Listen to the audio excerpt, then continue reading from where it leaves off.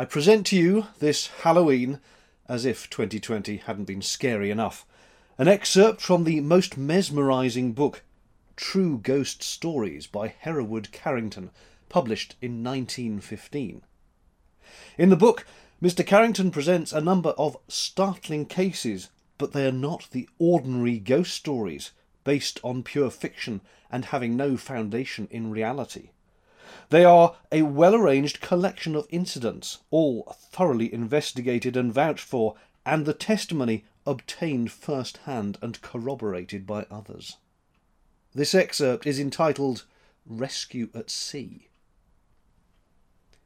Mr. Robert Bruce, descended from some branch of the Scottish family of the same name, was born in humble circumstances about the close of the 18th century at Torbay in southern England, and there bred up to a seafaring life. When about 30 years of age, in the year 1828, he was first mate on board a barque trading between Liverpool and St. John's, New Brunswick.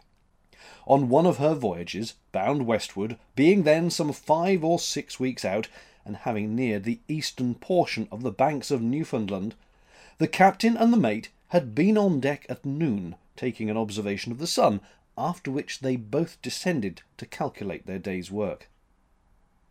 The cabin, a small one, was immediately at the stern of the vessel, and the short stairway descending to it ran athwart ships. Immediately opposite to this stairway, just beyond a small square landing, was the mate's stateroom, and from that landing there were 2 doors close to each other, the one opening aft into the cabin, the other fronting the stairway into the stateroom. The desk of the stateroom was in the forward part of it, close to the door, so that anyone sitting at it and looking over his shoulder could see into the cabin. The mate, absorbed in his calculation, which did not result as he had expected, varying considerably from the dead reckoning, had not noticed the captain's motions. When he had completed his calculations, he cried out without looking round, "I make our latitude and longitude so-and-so. Can that be right? How is yours, sir?" Receiving no reply, he repeated the question, glancing over his shoulder and perceiving, as he thought, the captain busy at his slate. Still no answer. Thereupon he rose, and, as he fronted the cabin door, the figure he had mistaken for the captain raised his head and disclosed to the astonished mate the features of an entire stranger. Bruce was no coward, but as he met that fixed gaze looking directly at him in grave silence, and became assured that it was no one to whom he had ever seen before, it was too much for him, and instead of stopping to question the seeming intruder, he rushed upon deck in such evident alarm that it instantly attracted the captain's attention. "Why, Mr. Bruce," said the latter, "what in the world is the matter with you?" "The matter, sir? Who is that at your desk?" "No one that I know of." "But there is, sir. There's a stranger there." "A stranger? Why, man, you must be dreaming. You must have seen the steward there, or the second mate. Who else would venture down there without orders?" "But, sir, he was sitting in your armchair, fronting the door, writing on your slate. Then he looked up full in my face, and if ever I saw a man plainly and distinctly in the world, I saw him." "Him? Who?" "Heaven knows, sir. I don't. I saw a man, and a man I have never seen in my life before." "You must be going crazy, Mr. Bruce. A stranger, and we nearly 6 weeks out." The captain descended the stairs, and the mate followed him. Nobody in the cabin. They examined the staterooms. Not a soul could be found. "Well, Mr. Bruce," said the captain, "did not I tell you that you had been dreaming?" "It's all very well to say so, sir, but if I didn't see that man writing on the slate, may I never see home and family again." "Ah, writing on the slate.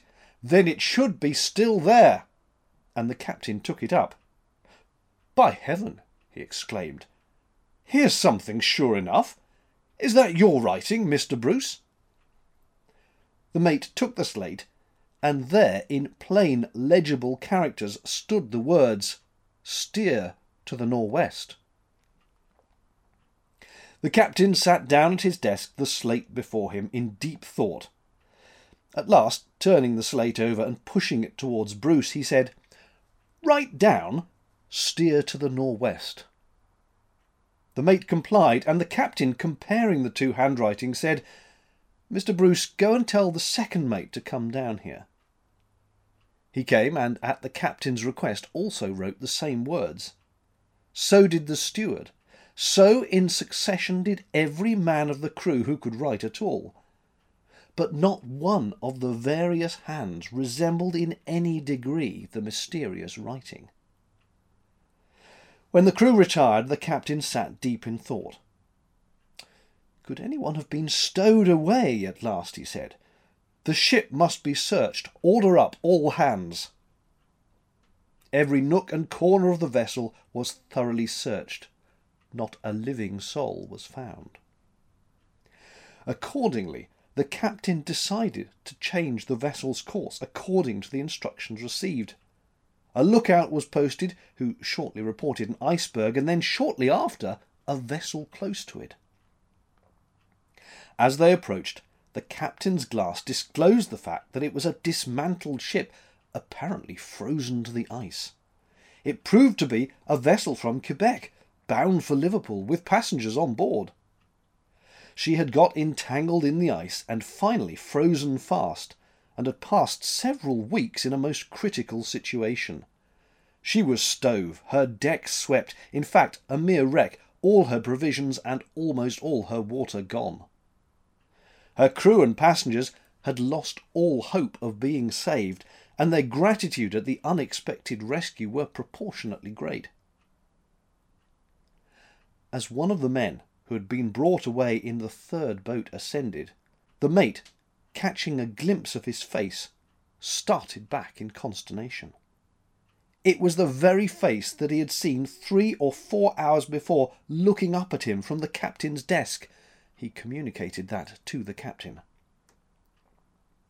After the comfort of the passengers had been seen to, the captain turned to the stranger and said to him, "I hope, sir, you will not think I am trifling with you, but I would be much obliged to you if you would write a few words on this slate."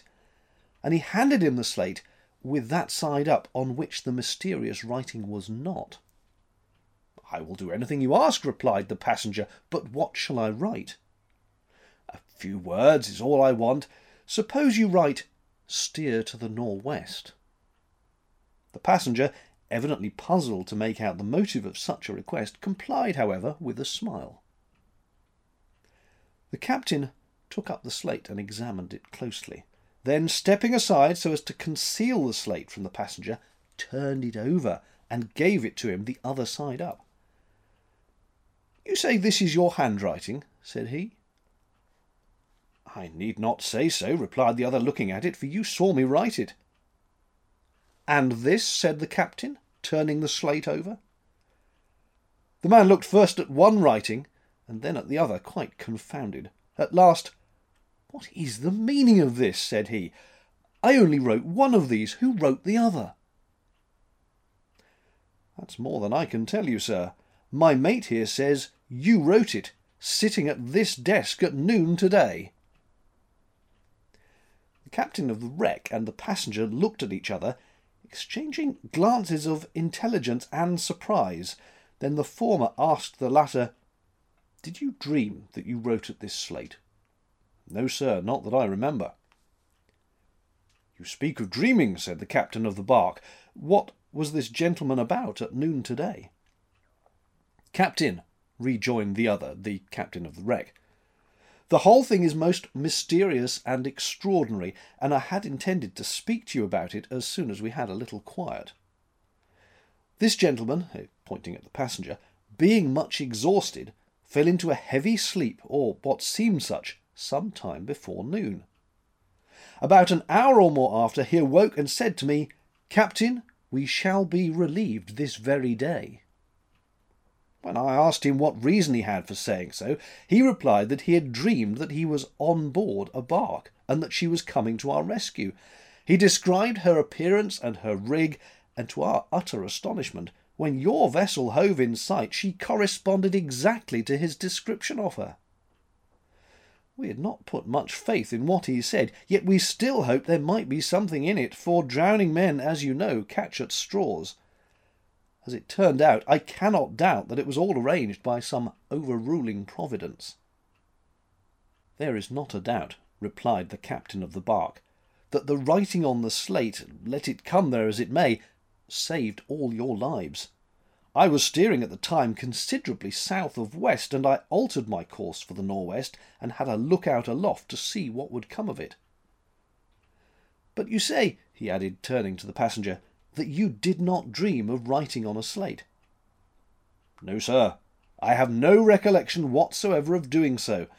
I got the impression that the bark I saw in my dream was coming to rescue us, but how that impression came I cannot tell. There is another very strange thing about it, he added. Everything here on board seems to be quite familiar, yet I am very sure that I was never in your vessel before. It is all a puzzle to me. What did your mate see? Thereupon Mr. Bruce related to them all the circumstances above detailed. Happy Halloween and goodbye.